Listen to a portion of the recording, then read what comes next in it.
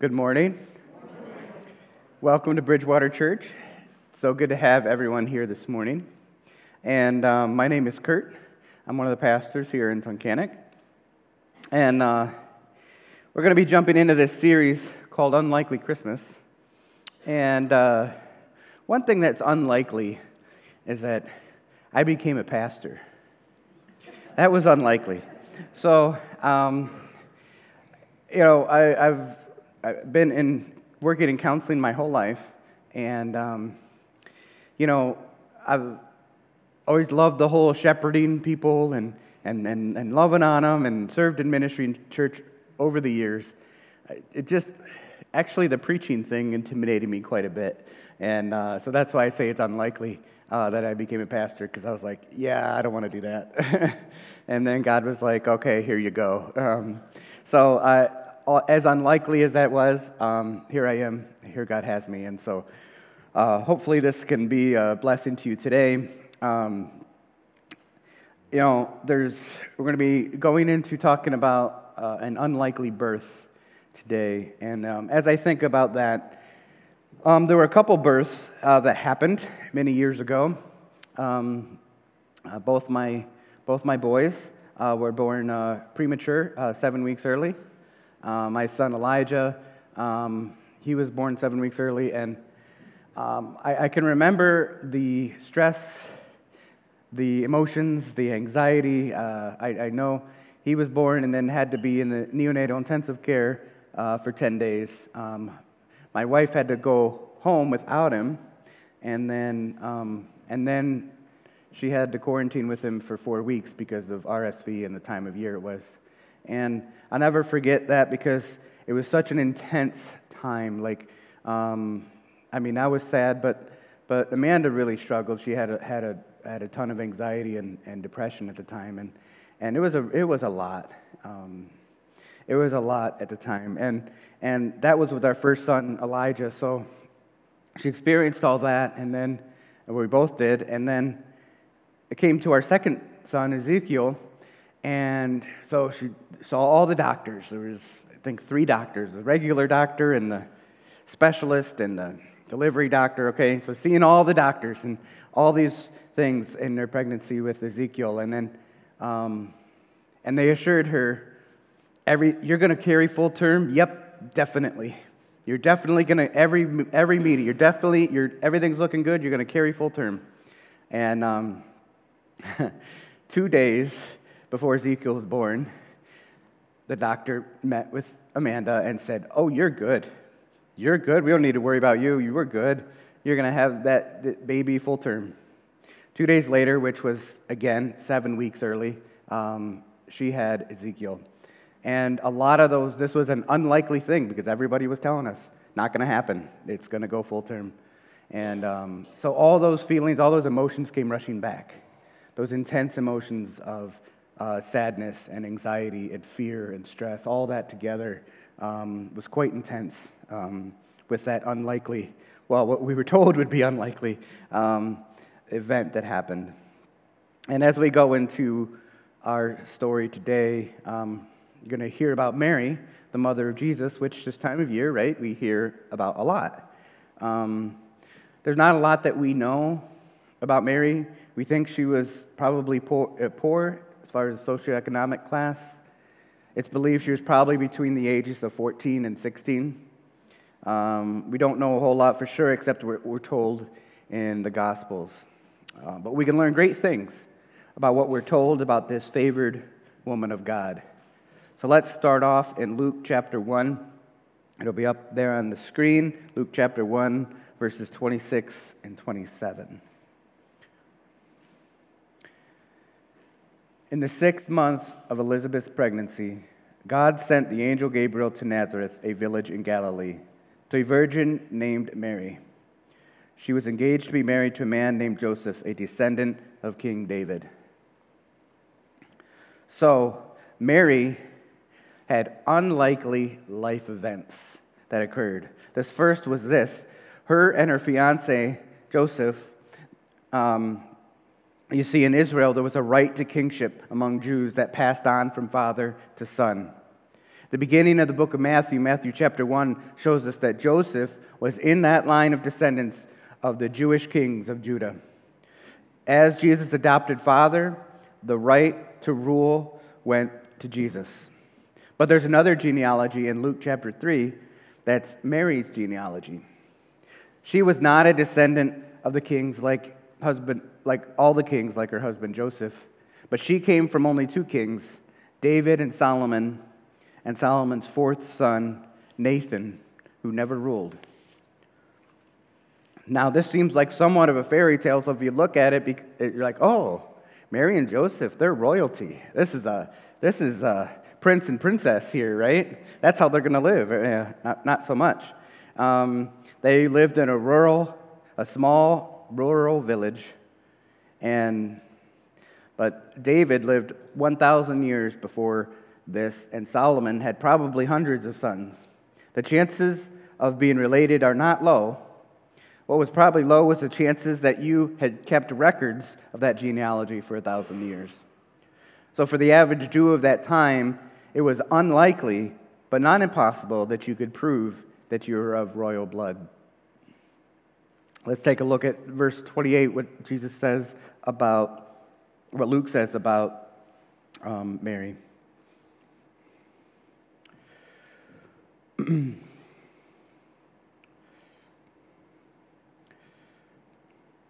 Gabriel appeared to her and said, "Greetings, favored woman, the Lord is with you." See, Mary, she had an unlikely response to God's plan. She was one that was favored by God.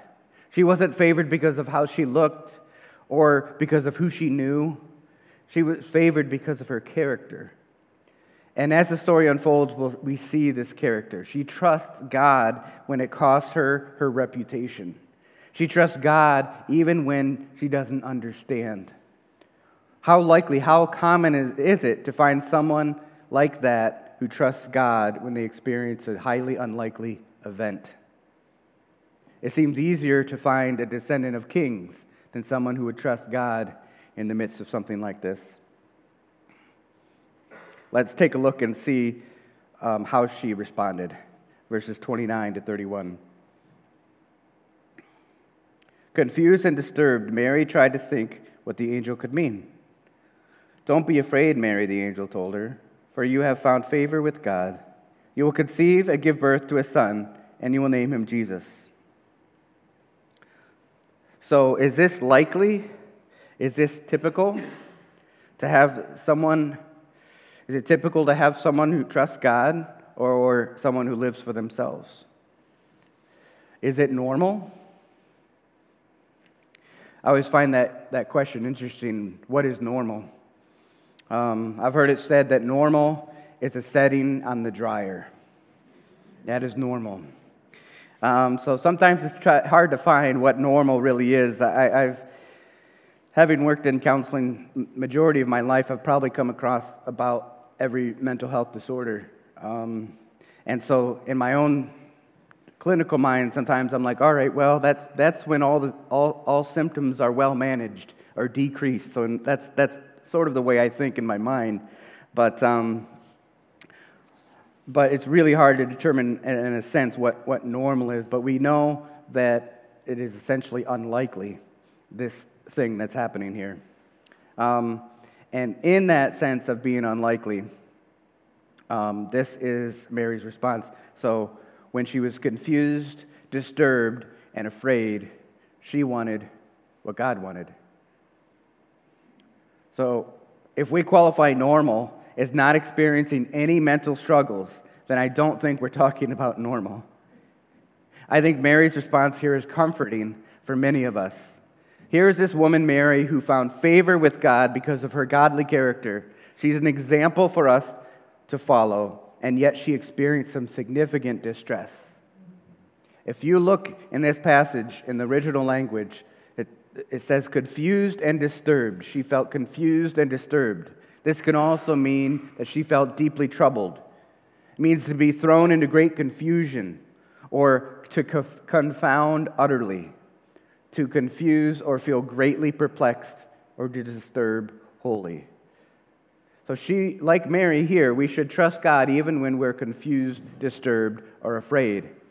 This was an intense emotion that she was experiencing at this time. It wasn't something light. And all that to say that Mary, she was experiencing this strong emotional state, but here is how she responds. She responds by asking God a reasonable question. Verses 32 to 34. He will be very great and will be called the Son of the Most High. The Lord God will give him the throne of his ancestor David, and he will reign over Israel forever. His kingdom will never end. Mary asked the angel, "But how can this happen? I am a virgin." I love how practical Mary's question is. How can someone be the son of the God? How can someone be the son of the Most High? What does that mean? And when you say his kingdom will never end, does that mean he will never die? There are so many mysteries in what the angel is saying. Mysteries that we understand now, looking back, but Mary didn't understand that at the time. She asked a very practical question, which is, how did this happen?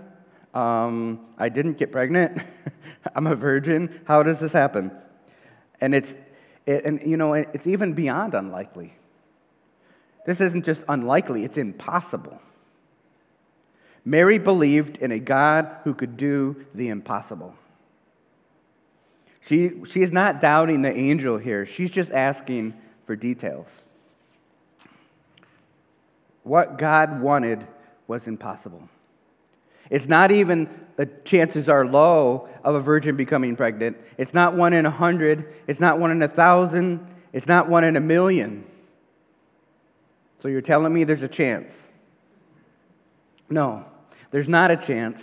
There's not a chance at all because it's impossible. So God describes how he will accomplish the impossible. Verses 35 to 37. The angel replied, "The Holy Spirit will come upon you, and the power of the Most High will overshadow you. So the baby to be born will be holy, and he will be called the Son of God. What's more, your relative Elizabeth has become pregnant in her old age. People used to say she was barren, but she has conceived a son and is now in her 6th month, for the word of God will never fail." So what do we learn here? Well, first, we learn that God does not discourage normal conversation, right? Sometimes when we talk to God, we feel like it's got to be this lofty conversation and we got to use big words. Yeah, no, we talk to God. Mary asks a very practical question, and she receives an answer from the Lord. Sometimes we may ask a question and we don't receive an answer, and that's okay too. But I encourage you that if there's something unlikely that happens in your life or something that God's telling you to do from the Scriptures and you're struggling with that, talk about it. Talk through it. Ask questions. One of the things where we come into a crisis later in our faith is that we don't interact with the questions that we have. We don't interact with the things that are going on in our lives, and so we separate ourselves in a way from God. But Mary didn't do this. She asked questions. She sought to know from God. And so Mary asked the question, and she's told that a miracle will happen when the Holy Spirit comes upon her, and not only will the baby suddenly appear in her womb, but it will be the Son of God who is perfect and holy. Then as a reminder to wrap it all up, we're reminded that God's word will never fail. You know, we could become so familiar with this passage because it's a Christmas passage, right? We talk about this at Christmas time. But one of the things that really stood out to me this year was I just stopped on this verse. And I was like, for the word of God will never fail. Just take that in for a minute. If God says he's going to do something, is he going to do it? Yeah. If God has a promise for your life, is it going to come true? Oftentimes, when we get so caught up in our emotions, which emotions are fine, they're neutral, there's nothing wrong with emotions, but we can get so caught up in them that we don't we don't really um,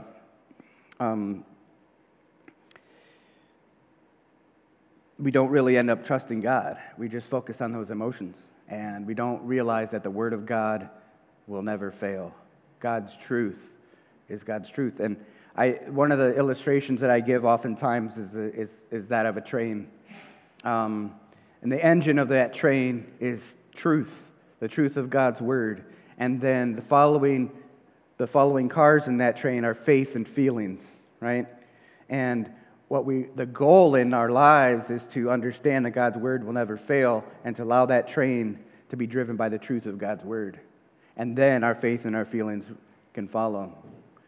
But what happens with us, and I include myself in this, is I like to put the feelings in the engine, and the feelings drive the train.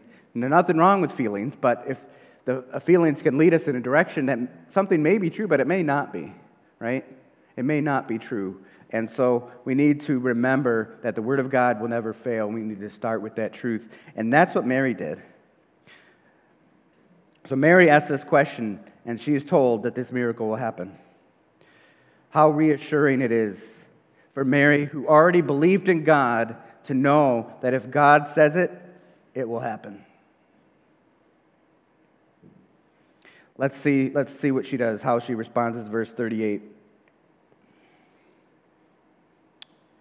Mary responded, "I am the Lord's servant.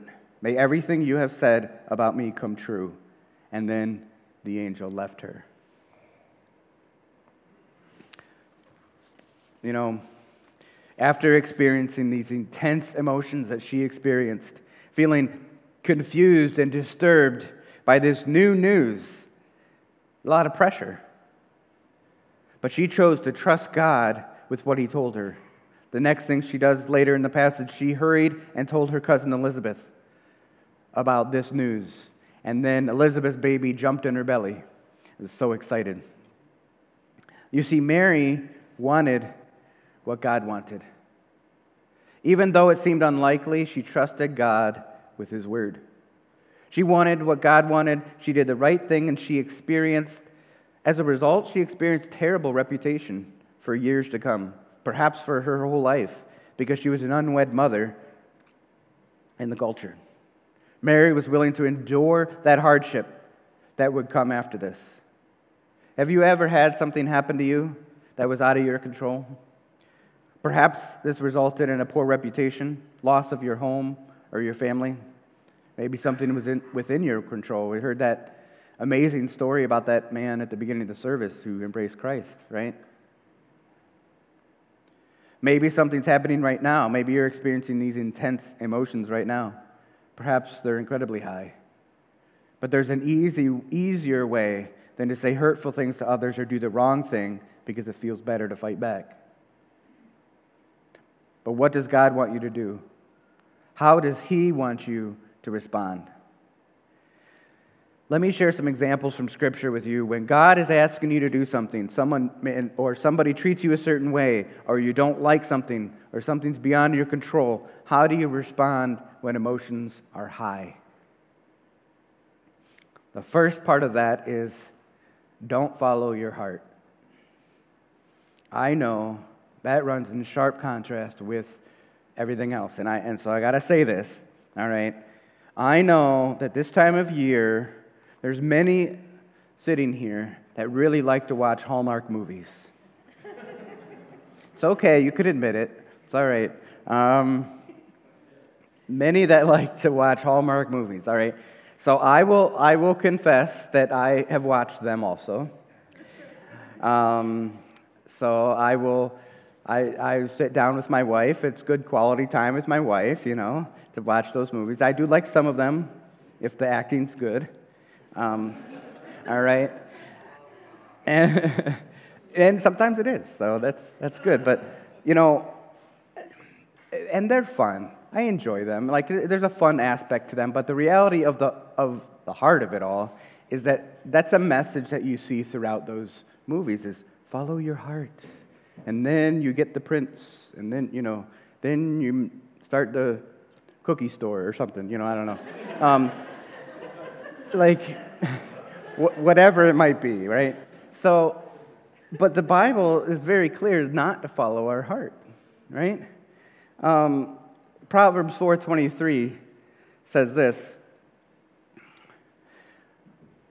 guard your heart above all else, for it determines the course of your life. As I mentioned before, we need to focus on starting with truth and then letting truth guide us, the truth of God's word. Because wherever our heart goes, we're going to go follow that. And it may not be following after God. So guard your heart above all else, for it determines the course of your life. To explain a little bit further, we're going to read a passage from Jeremiah. Now, the prophet Jeremiah is called the weeping prophet. He was a prophet to Judah, and he's called the weeping prophet because he kept on telling people what to do, and nobody did it. Nobody listened to him. They're like, yeah, no. Can you imagine that? His whole life. That's why he's called the weeping prophet. Nobody ever listened to him. But, right, so Jeremiah, we're going in, so that's what we're talking about here. We're going to Jeremiah chapter 17, verses 5 to 9. This is what the Lord says: cursed are those who put their trust in mere humans, who rely on human strength and turn their hearts away from the Lord. They are like stunted shrubs in the desert, with no hope for the future. They will live in the barren wilderness in an uninhabited, salty land. But blessed are those who trust in the Lord and have made the Lord their hope and confidence. They are like trees planted along a riverbank with roots that reach deep into the water. Such trees are not bothered by the heat or worried by long months of drought. Their leaves stay green and they never stop producing fruit. The human heart is the most deceitful of all things and desperately wicked. Who really knows how bad it is? When I hear that, I'm like, wow. I mean, we really don't want to trust our hearts. We want to build a foundation in God's Word, and a foundation in our relationship with Jesus, so that we know Him more, and so that we can better navigate life. And you see, this is why Mary responded in the way that she did. There had been a foundation in her life. It was there because she knew and sought after God before this happened. She sought to please Him with her life. So even when she experienced this intense emotion, she fell back on her faith and her great God, whom she loved. So what about you? What about me? How can we build a foundation so that we can be like trees planted by streams of water? When unlikely events happen in our life, what will we do? I wanted to encourage you with some application today related to this. Some of you may have gone through this book with someone, or maybe you didn't. But one of the things that we encourage as the next step is to go through this book called Foundations.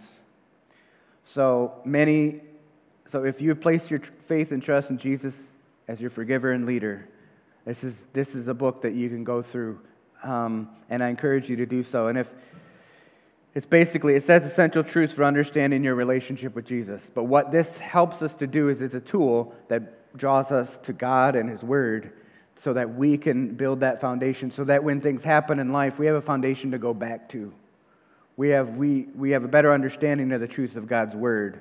How many ever feel like God's Word is overwhelming, like the Bible? When you look at the Bible as a whole, it's like overwhelming, right? It's like a big book. There's a lot of words in there, right? And so if we can help better understand that book and help in our walk with Jesus, this is one tool. So this will not be at the Welcome Center. This is something that a mentor would take you through. So if you're interested in going through this, I put my email up there. So I ask that you would email me and say, yeah, I'm interested in having somebody take me through the Foundations book as a next step in my walk with Jesus. There are other applications that may involve, downloading the Bible app. It may involve using some of the devotionals that we have out at the Welcome Center. But the idea is building that foundation in your walk with Jesus so that you can grow in that walk. And so when things happen in your life, that you could fall back on the truth of God's word and grow in that way. Let's pray. Dear Heavenly Father, I thank you, God, that you love us so much. I thank you for your word that just guides us, and for these examples of people in Scripture like Mary, who have just shown us what it looks like to trust you, even when they're scared, even when we're sad or we're depressed or whatever we're going through, Lord. We know the truth of your word can guide us. And I just pray for each and every one here this morning that you would guide us all into your truth, and that we would honor you and continue to reach others for you so that you can change lives. And I pray these things in Jesus' name. Amen.